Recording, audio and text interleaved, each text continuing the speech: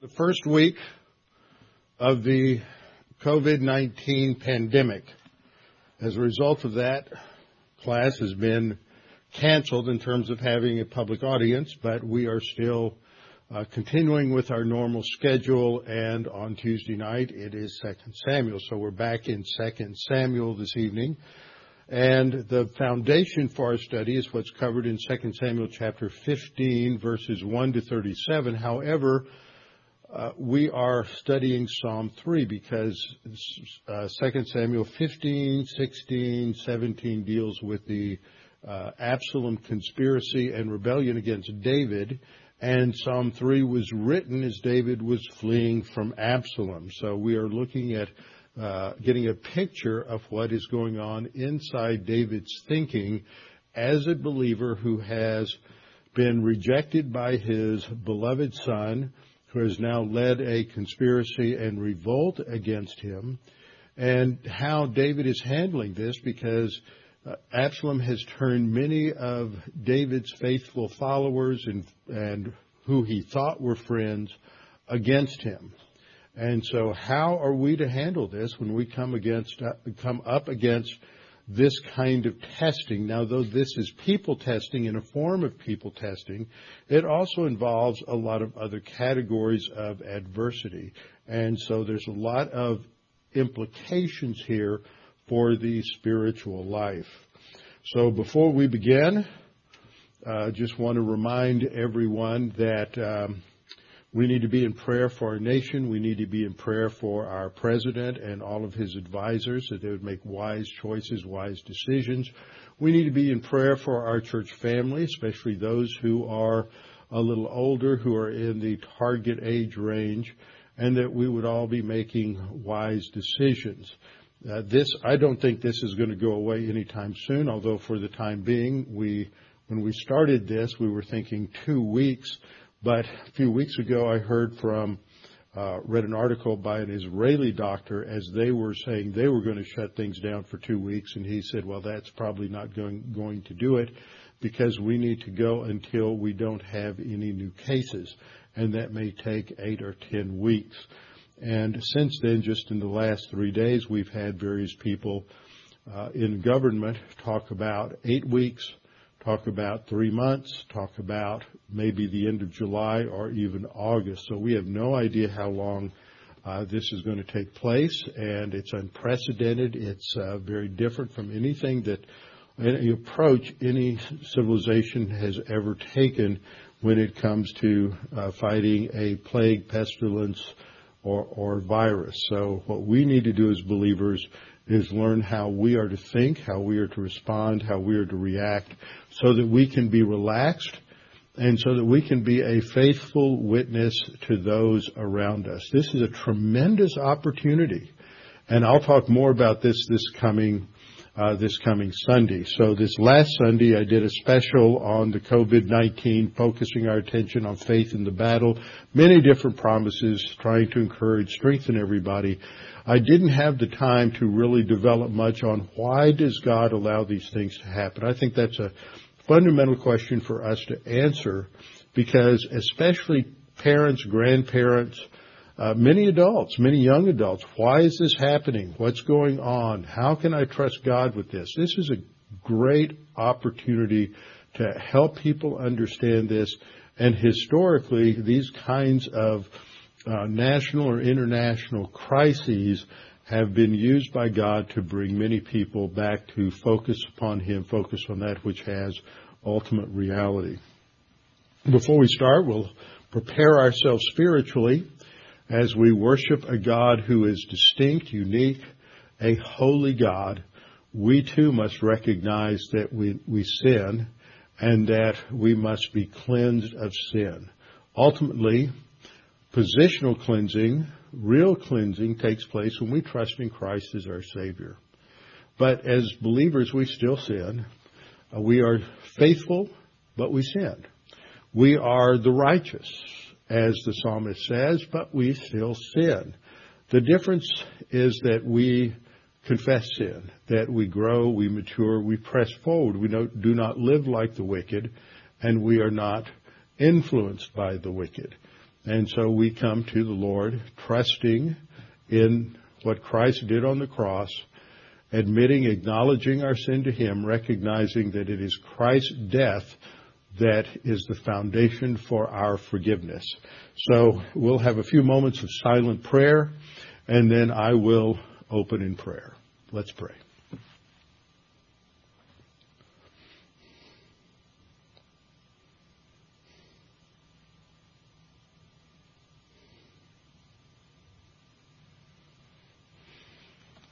Our Father, your word is such an encouragement for us. It strengthens us. It gives us insight into what is going on in the world and what is going on in our own lives, and the fact that we have a sin nature and what is going on in our battle with our own sin nature. And it gives us the tools, the spiritual tools, the spiritual foundation for being able to address the sin in our own life, as well as the adversity, the assaults against us that we experience living in the devil's world, and also dealing with our own sin nature. But the culture around us is just arrayed against us because this is the devil's world, the devil's culture. Father, we thank you that you have answered prayer recently as Igor and Julia Smolyar were headed back to Ukraine, and quite a journey as flights were canceled while they were yet on the way. And yet they finally arrived home, and we're thankful for answered prayer. We're thankful for that.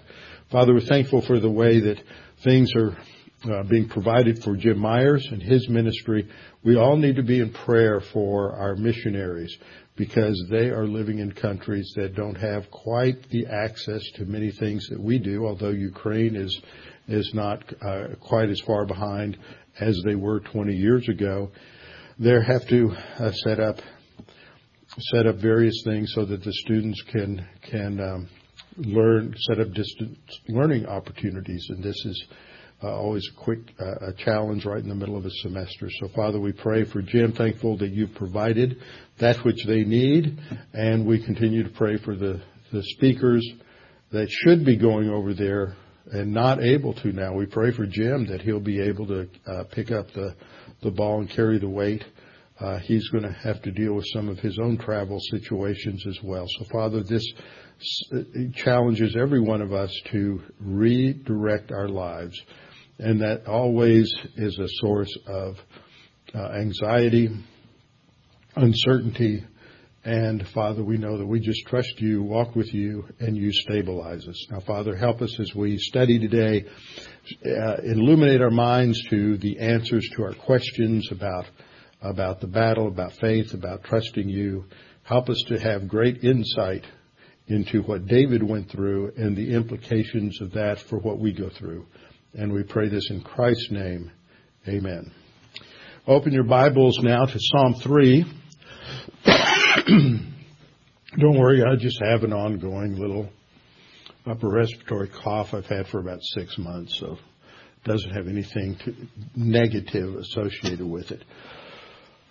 One of the things that we're presented with the news cycle, the 24-hour news cycle, is many things get blown out of proportion. I'm not saying this is blown out of proportion. We don't know yet until this thing runs its course. A lot of people are making all sorts of dogmatic statements about it, and I think we need to be very careful of that. But for many people in our culture who are under the age of 40 for some respects and under even the age of 60 or 70 in other respects, this is, in terms of their life experience, something that's unprecedented. We've never had anything like this. We've had unprecedented national shutdowns around the globe. The borders of all of these countries in Europe that had united under the EU, well, as soon as this comes up, their border walls are going up. They're reinstituted all of their checkpoints and all of their border crossings. And as one pundit observed last week, the major victim so far in this COVID-19 pandemic is internationalism and globalism, which may be a very good thing. And so we see this all over the globe. So some things are certainly unprecedented. We're going to have unprecedented supply problems. We're going to have an unprecedented marshaling of scientific resources and research around the world in order to fight this. And I think we're going to have an unprecedented amount of toilet paper bought. Now, I'm not quite sure why everybody is buying all of this toilet paper. Maybe they're waiting for something to hit the fan. I don't know. But this is clearly just out of control. But on the other hand, to add some perspective for a lot of people, there's a lot about this that isn't that unprecedented. We may think that we are fighting an invisible foe. I heard the president today talking about this invisible enemy. And it is. But if you think through certain aspects of history, that there have been those who fought an invisible foe, or at least they didn't know they were there. There were, for example, in American history, there were many pioneers who were going across the prairie, or they were pioneers who were settling in the Great Northwest, which back at that time meant the area of Pennsylvania, Ohio, Illinois, Indiana, and they had no idea there was an American Indian within 100 miles, and yet all of a sudden they were shot, scalped, many different things happened, and they were fighting an invisible foe with an enemy that seemed to be invisible. And suddenly everything changes, and a family is assaulted, and maybe everyone is killed, maybe one or two survive, and life is never the same again. We have seen wars and rumors of wars, sneak attacks, ambushes, all kinds of things that have taken place. There have been people for many centuries until just a couple of hundred years ago had no idea what germs were, had no idea how diseases were passed along. And so all of a sudden there would be these plagues. And they had no idea how to explain them. And there were huge plagues. And you can Google some of these, search them on the internet, and find some fascinating information. But what we're seeing is not unprecedented. It may seem so because for the last 100 years we really haven't seen anything like this. But one of the things I'll talk a little bit more about on Sunday morning is the Antonine Plague.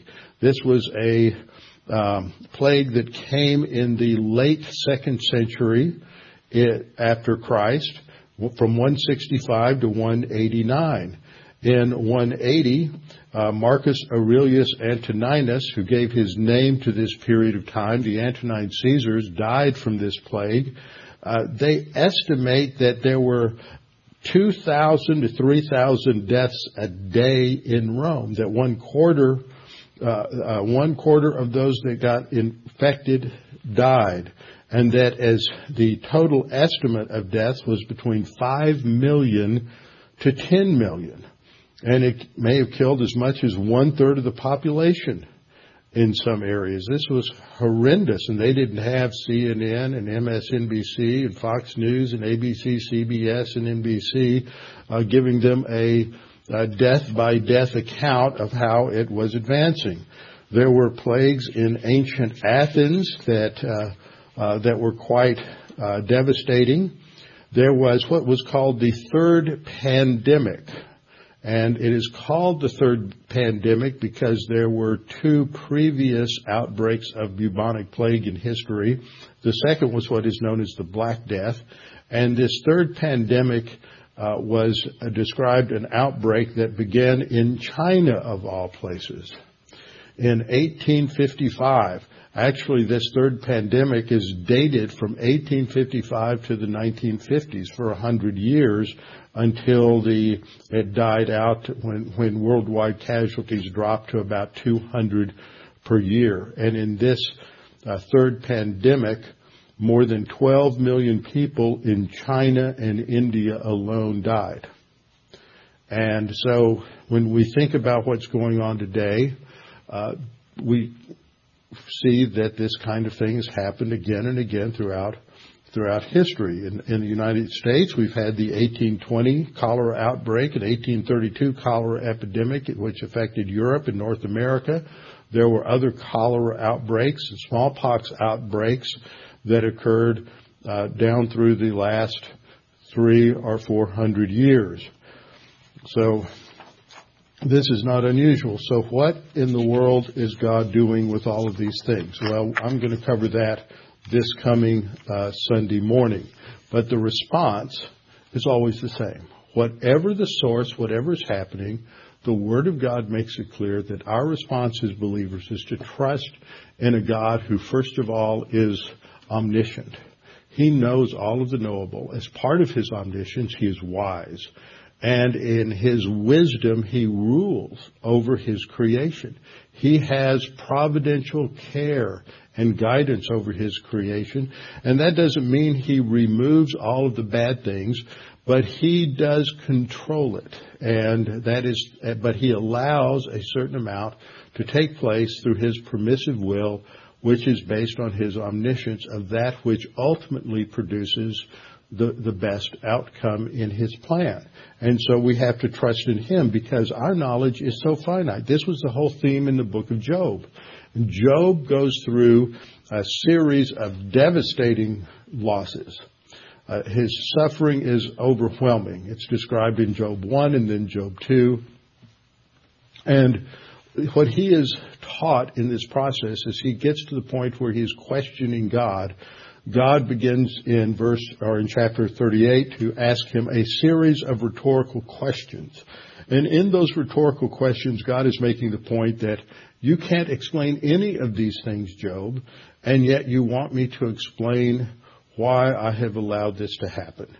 At some point, you just have to trust me that I know everything there is to know about everything. And this is the best option. And you have to trust me. And that's difficult for a lot of people to do that. The Scriptures speak of God as the King of glory. Psalm 24:8 says, "Who is this King of glory?" The answer, the Lord, Yahweh, strong and mighty. Yahweh, mighty in battle. He is omnipotent. And so when you combine His omnipotence with His omniscience and His wisdom, He is able to rule over His creation. It appears to us to be out of control, but He is in control. And so we can relax and trust in God because God overrules history, and He is the sovereign of human history.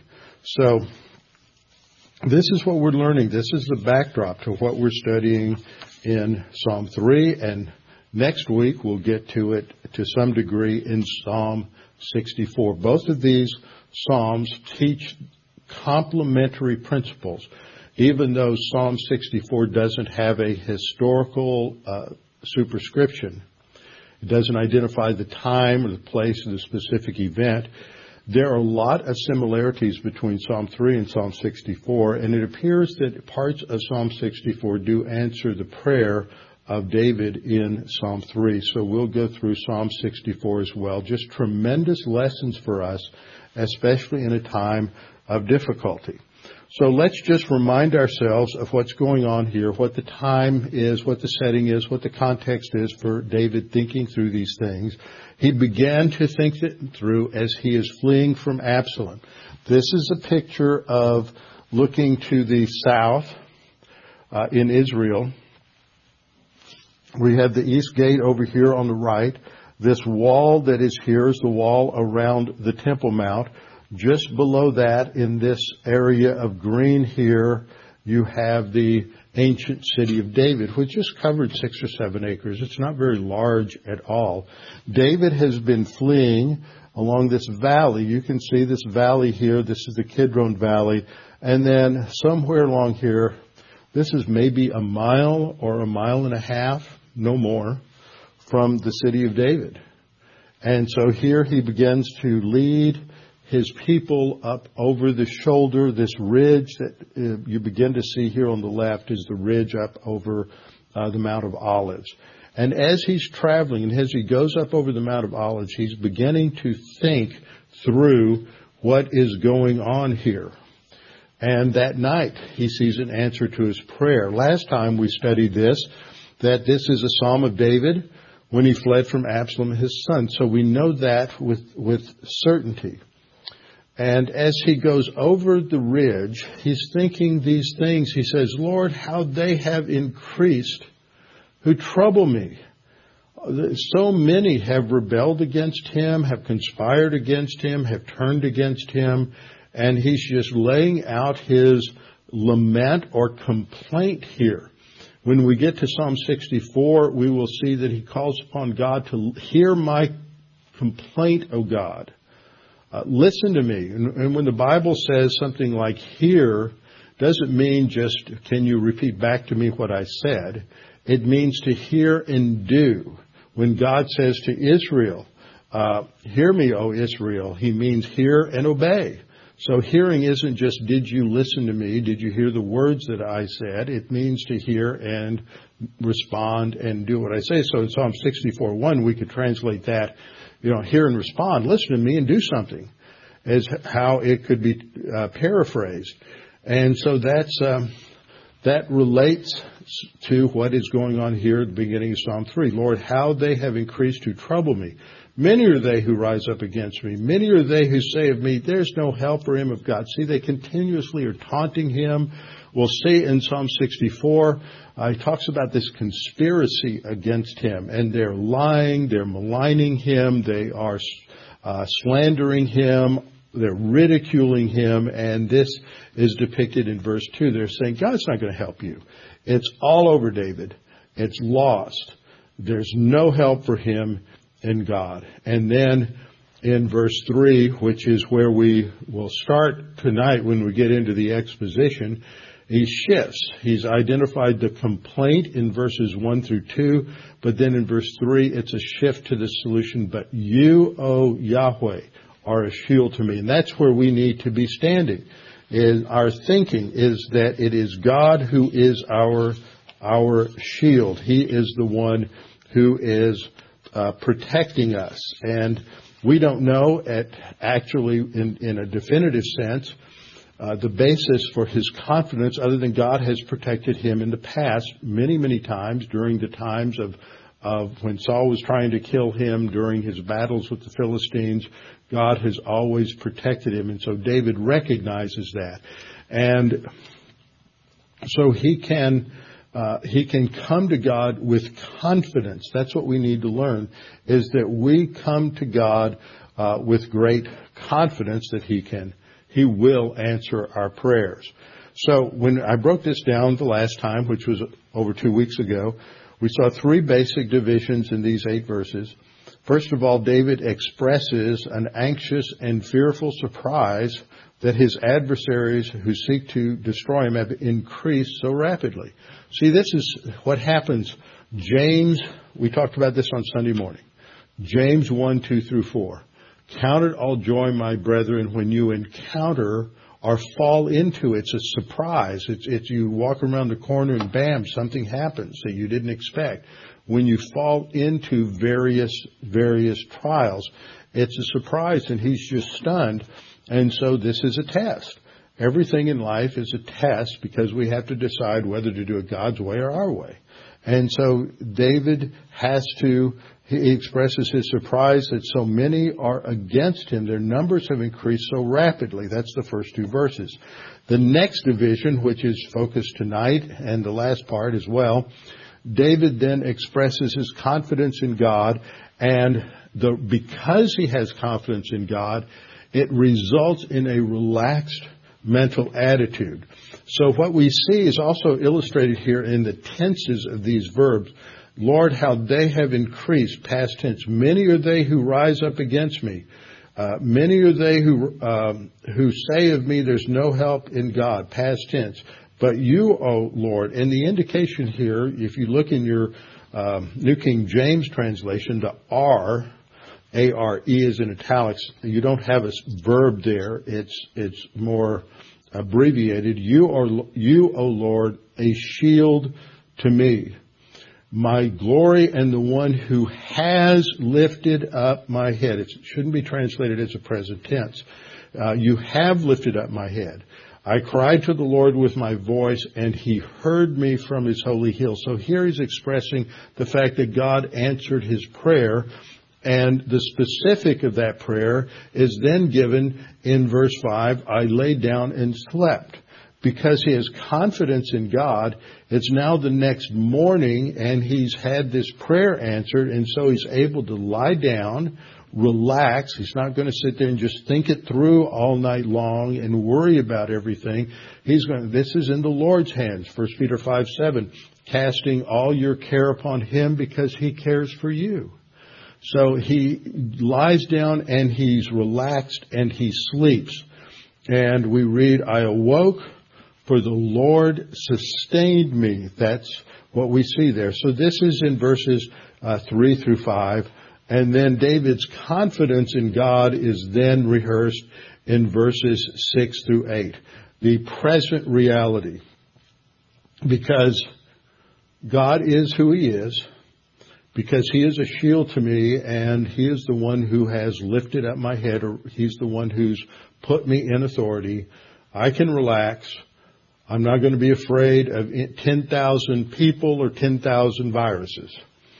You have set themselves against me all around. Arise, Lord, save me, for you have struck all my enemies on the cheekbone. You've broken the teeth of the ungodly. Salvation begins to the Lord. It is a confidence, so he is relaxed. So last time we just looked at those first two verses as David cries out to God in prayer initially in verse 1, and then he talks about how his enemies ridicule him, they make fun of him, and they tell him that there's no help in God. And I pointed out last time that actually you see the reversal take place at the end, because help belongs to the Lord. So on the one hand, they say there's no help for him, and then he says help, our salvation belongs to the Lord. So David cries out in prayer. Everybody's against him. Everybody's turned against him or feels that way.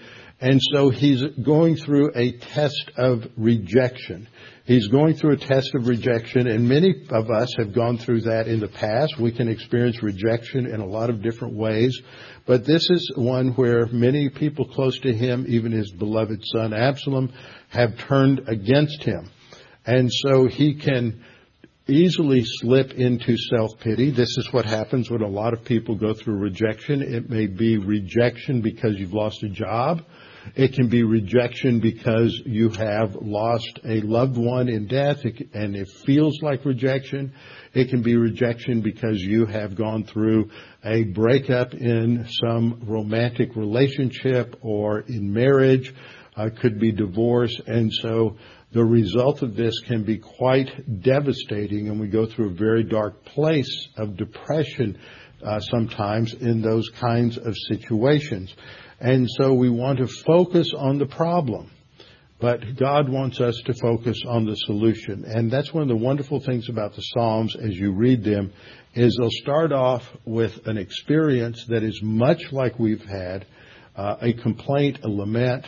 It's just outlining a problem. And then the focus shifts to God. And by the time you get to the end of the psalm, there is rejoicing, and there is often a vow to go to the temple and to bring a Thanksgiving offering. So the idea here is that he is facing his enemies, and they have risen up against him. So now he is calling upon the Lord to save him. We're reminded of the real solution here, which is to turn to God in whatever the crisis may be. That doesn't mean there aren't secondary things that we should do. For example, we don't want to do things that are foolish. We have a situation with this virus, but it can be many other situations where you trust God, but there are certain things that you do that are pretty much normative behavior. We trust God, but we're going to keep our powder dry. That was a saying that came out of the old American frontier. You trust God, but you make sure that you're ready in case there's an Indian attack. We're going to trust God, and we're going to keep our hand sanitizer very close. And we're going to wash our hands 15, 20 times a day. And we're going to be careful where we go. We're going to be careful not to go into a lot of big crowds, because we just don't know. From the reports that I get, I'm hesitant to say this because every time somebody tells me This is what's going on. This is this medical expert, and they say these 5 things. Next thing that happens, you get 3 other medical experts who say just the opposite. I've been told in the last couple of days so many different things that are contradictory. I watch this doctor being interviewed on one news show, that doctor on another, and I don't think we have enough information yet. But the bottom line is they all come to the same conclusion, and that is we need to be very, very careful. We need to wash our hands. We need to socially distance and do these kinds of things just to make sure, because the contagion factor in this virus is just so incredibly, so much more incredibly quick than other viruses. And so it can spread and spread and spread. In fact, I'll give you an example of how this spreads, how quickly this spreads. When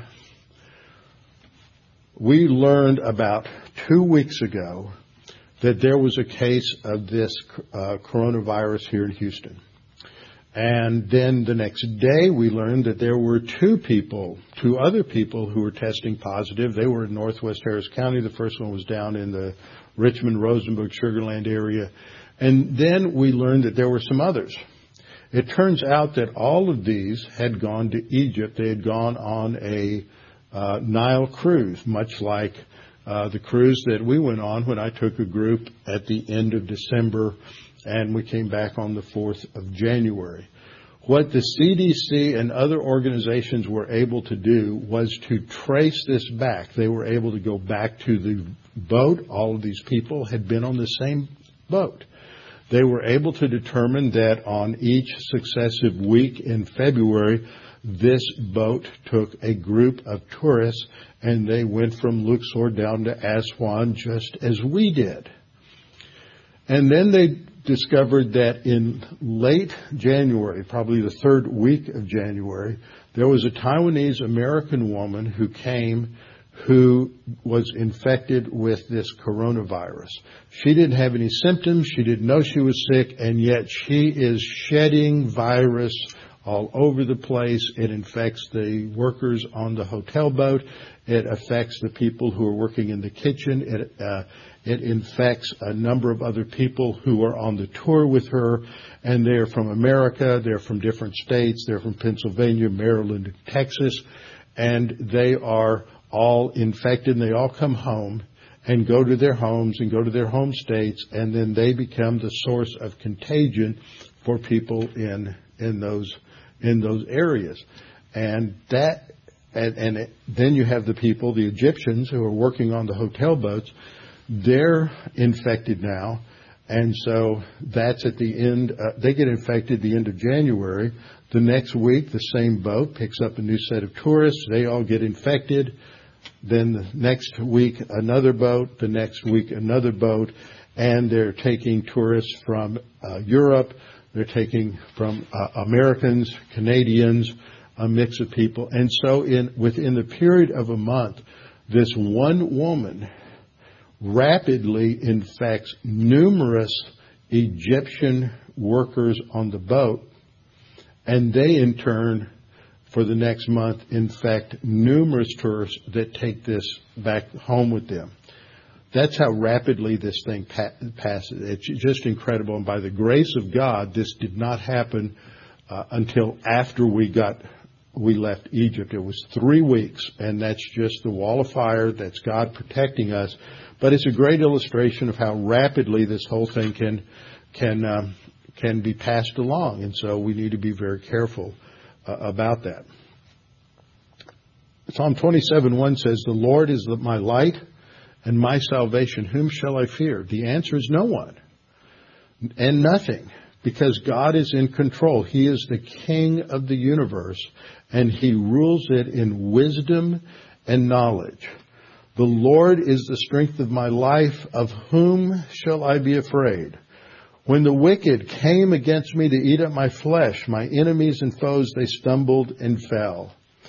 Though an army may encamp against me, my heart shall not fear. I am not going to tremble. I'm not going to be overcome with terror or dread or depression. These are verses that I encourage parents and grandparents to talk to your children, talk to your grandchildren about this, that this is something that's serious, but God protects us, and that we as Christians are to respond differently because we trust God. And we'll talk more about that on this coming Sunday morning. That Psalm 27, ends in verses 11 to 14. Teach me your way, O Lord, and lead me in a smooth path because of my enemies. Do not deliver me to the will of my adversaries, for false witnesses have risen against me, and such as breathe out violence. Now, this psalm could fit within the framework of the Absalom rebellion, because the false witnesses, the slander, the maligning, the gossip about David, this fits with verse 12, but we don't know.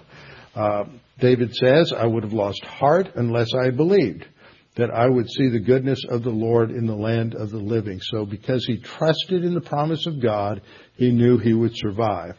And he concludes by saying to all of us, wait on the Lord. They that wait upon the Lord shall renew their strength, Isaiah says. They shall mount up with wings as eagles. They shall run and not grow weary. They shall walk and not faint. Same word here for wait on the Lord. Be of good courage, and he shall strengthen your heart. And that's an interesting word. We'll see it in Psalm 64 next time.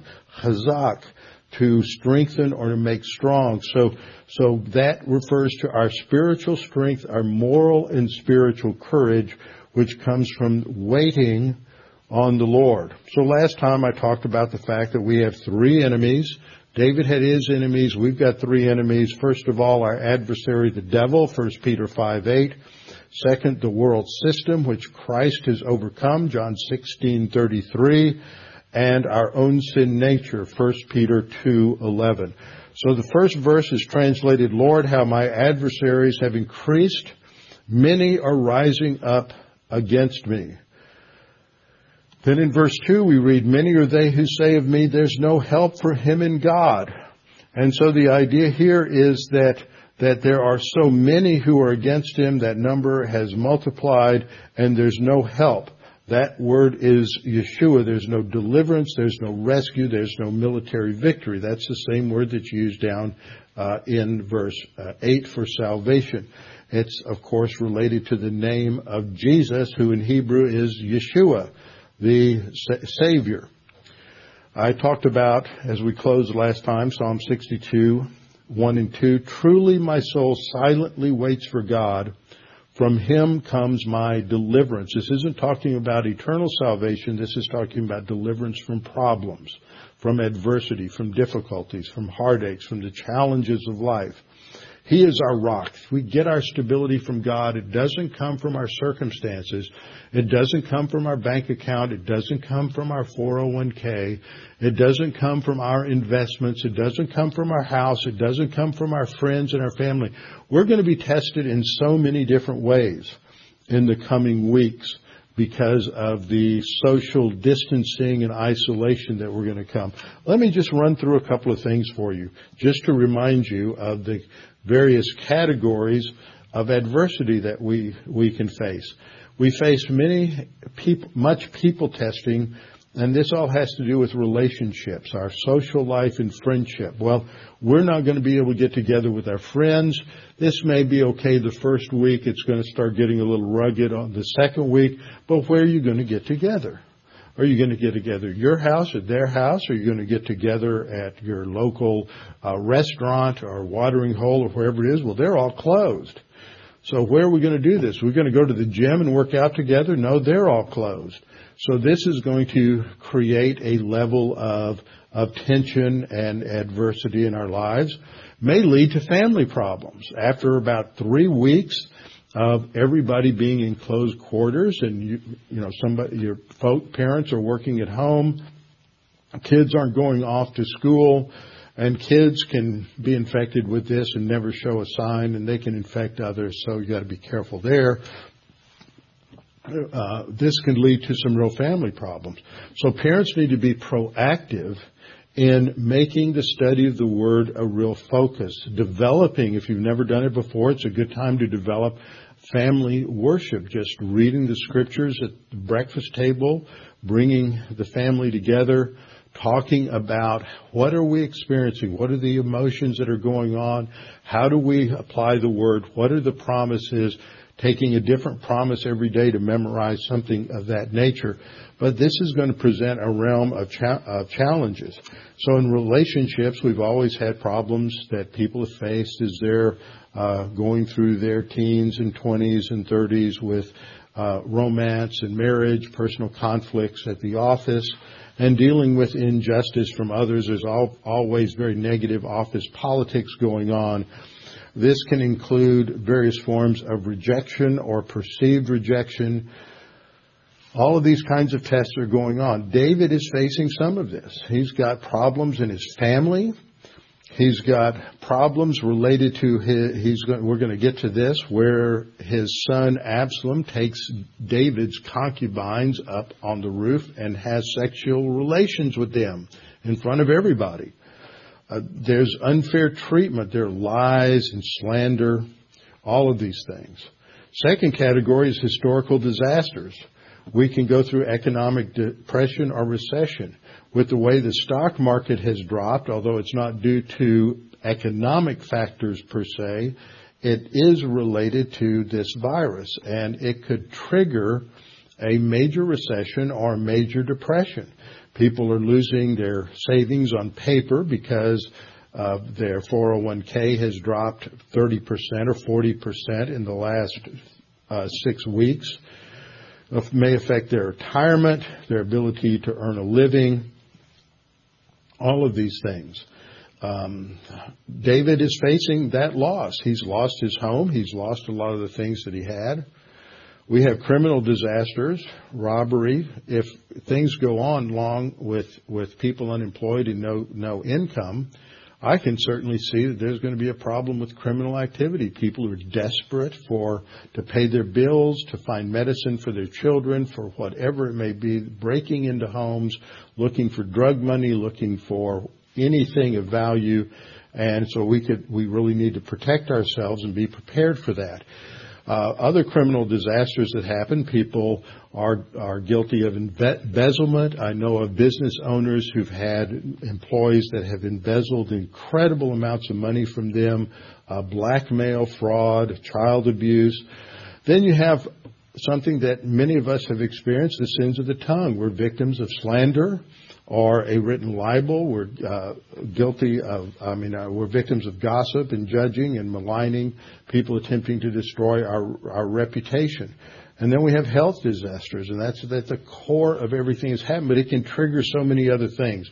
So all of these are part of the disasters that we face, and yet we need to be like the writer of Psalm 89, as he's praying to God on the basis of the Davidic covenant. He shall cry to me, you are my Father, my rock, my God, and the rock of my salvation. God is our rock. The only way to have stability in times of crisis is depending upon God. So that's our review. That was a long review, about 40 minutes. And now we get into the new section. Psalm 60, this second section, David expresses his confidence in God and the resulting relaxed mental attitude in the midst of the battle. So much of our mental attitude depends on our focus. Are we focusing on the circumstances, or are we focusing on God? Peter illustrates this when he wants to walk on the water and walk out to Jesus. He's focusing on Jesus, and for the first few steps he walks, and then suddenly he realizes there's a big wave coming. And rather than continuing to look to Jesus and trust Jesus, he puts his eyes on the wave, and he switches from faith to fear, and then down he goes. This is what happens in our experience time and time again in many, many different ways. And so in verse 3, we see how this shift has taken place, where David goes from focusing on the waves, focusing on the circumstances and adversity, to focusing on God.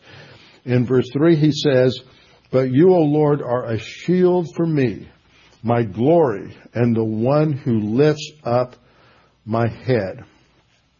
So in the face of these adversities, we must remind ourselves that God has a plan for our lives. That's what He's looking at. God has a plan. And as such, God is going to protect us. God's going to provide for us. And that's what is reflected by His statement. You, O Lord, are a shield for me.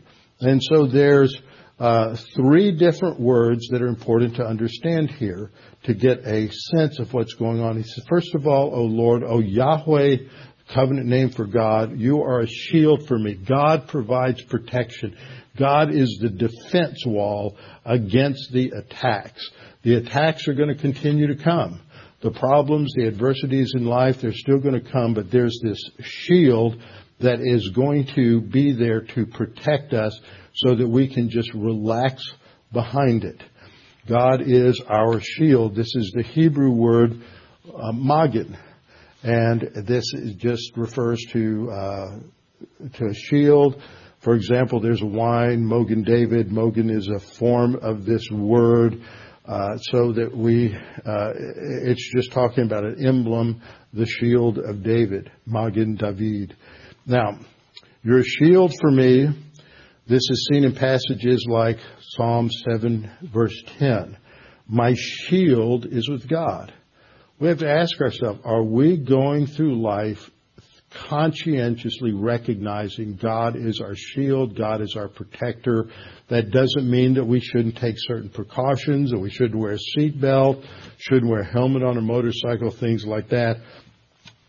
But that are ultimately our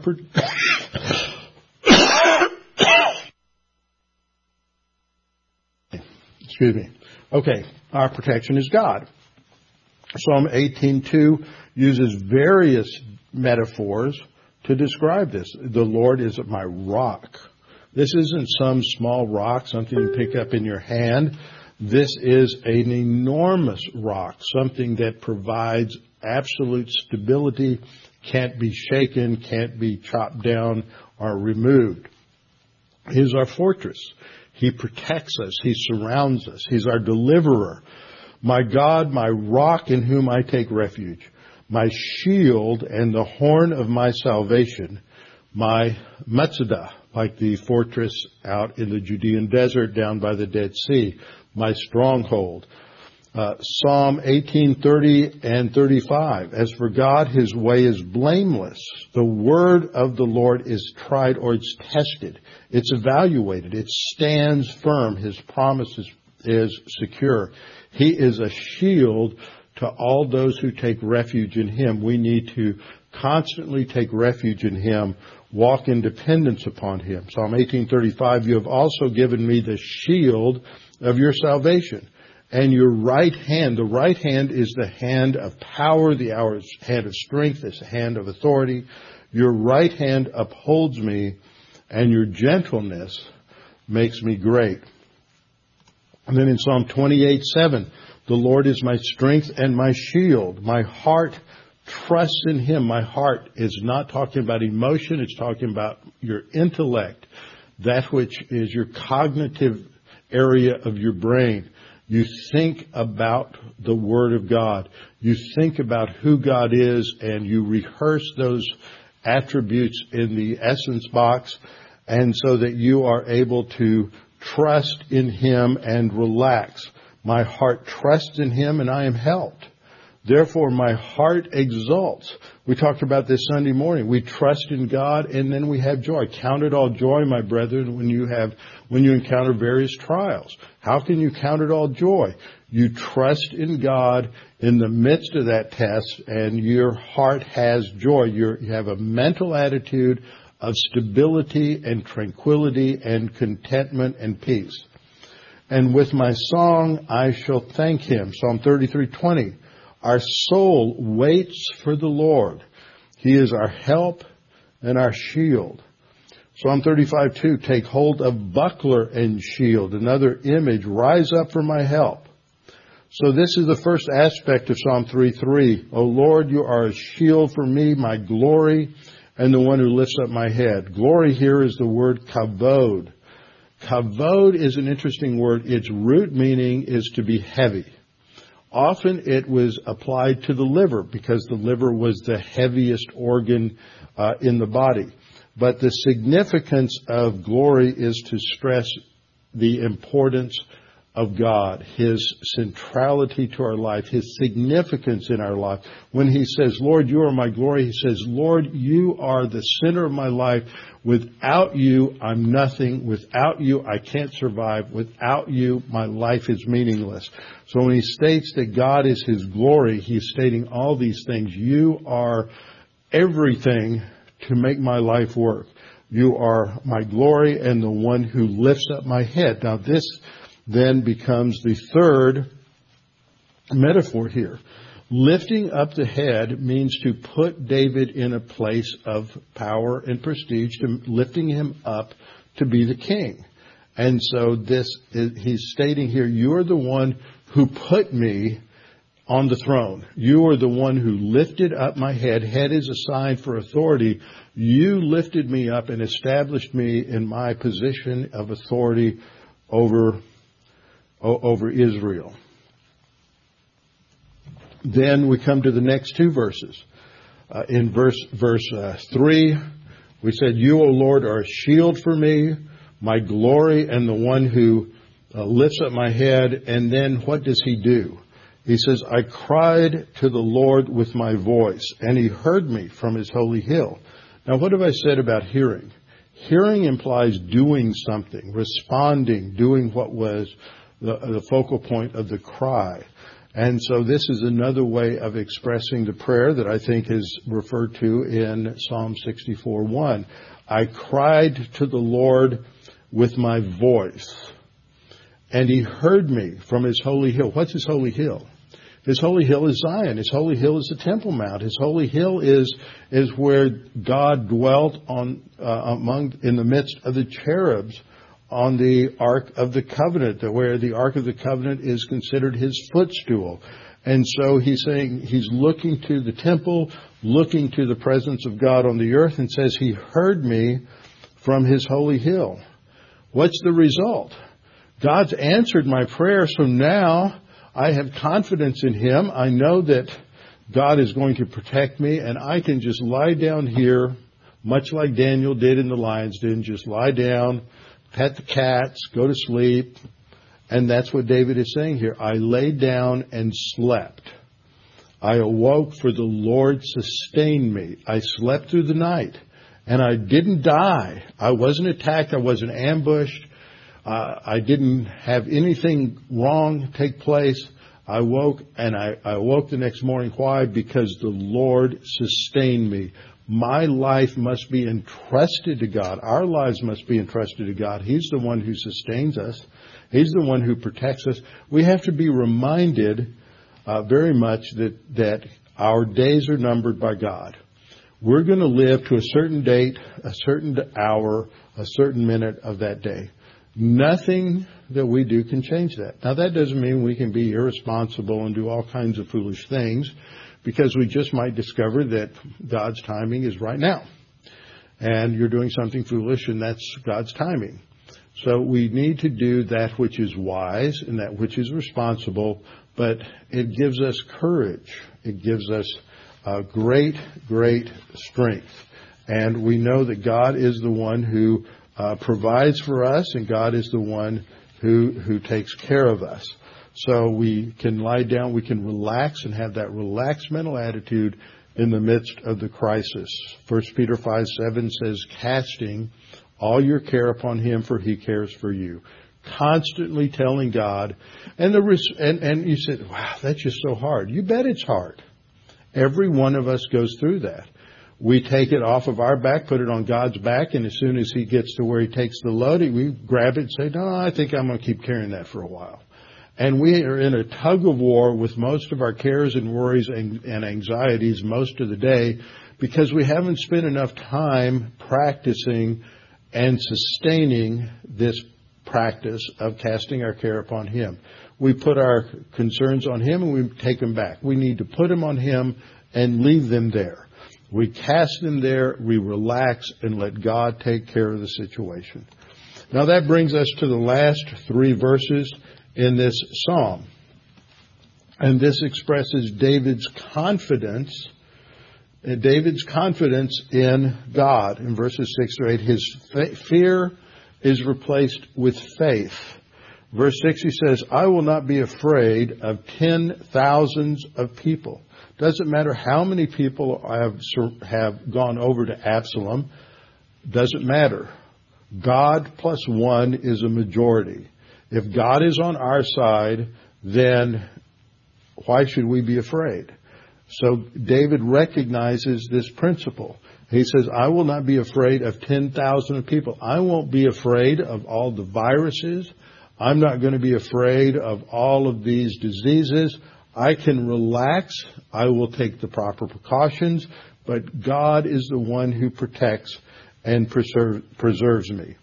So he expresses this in verse 6. I'm not going to be afraid of these 10,000 of people who are then described as those who have set themselves against me all around.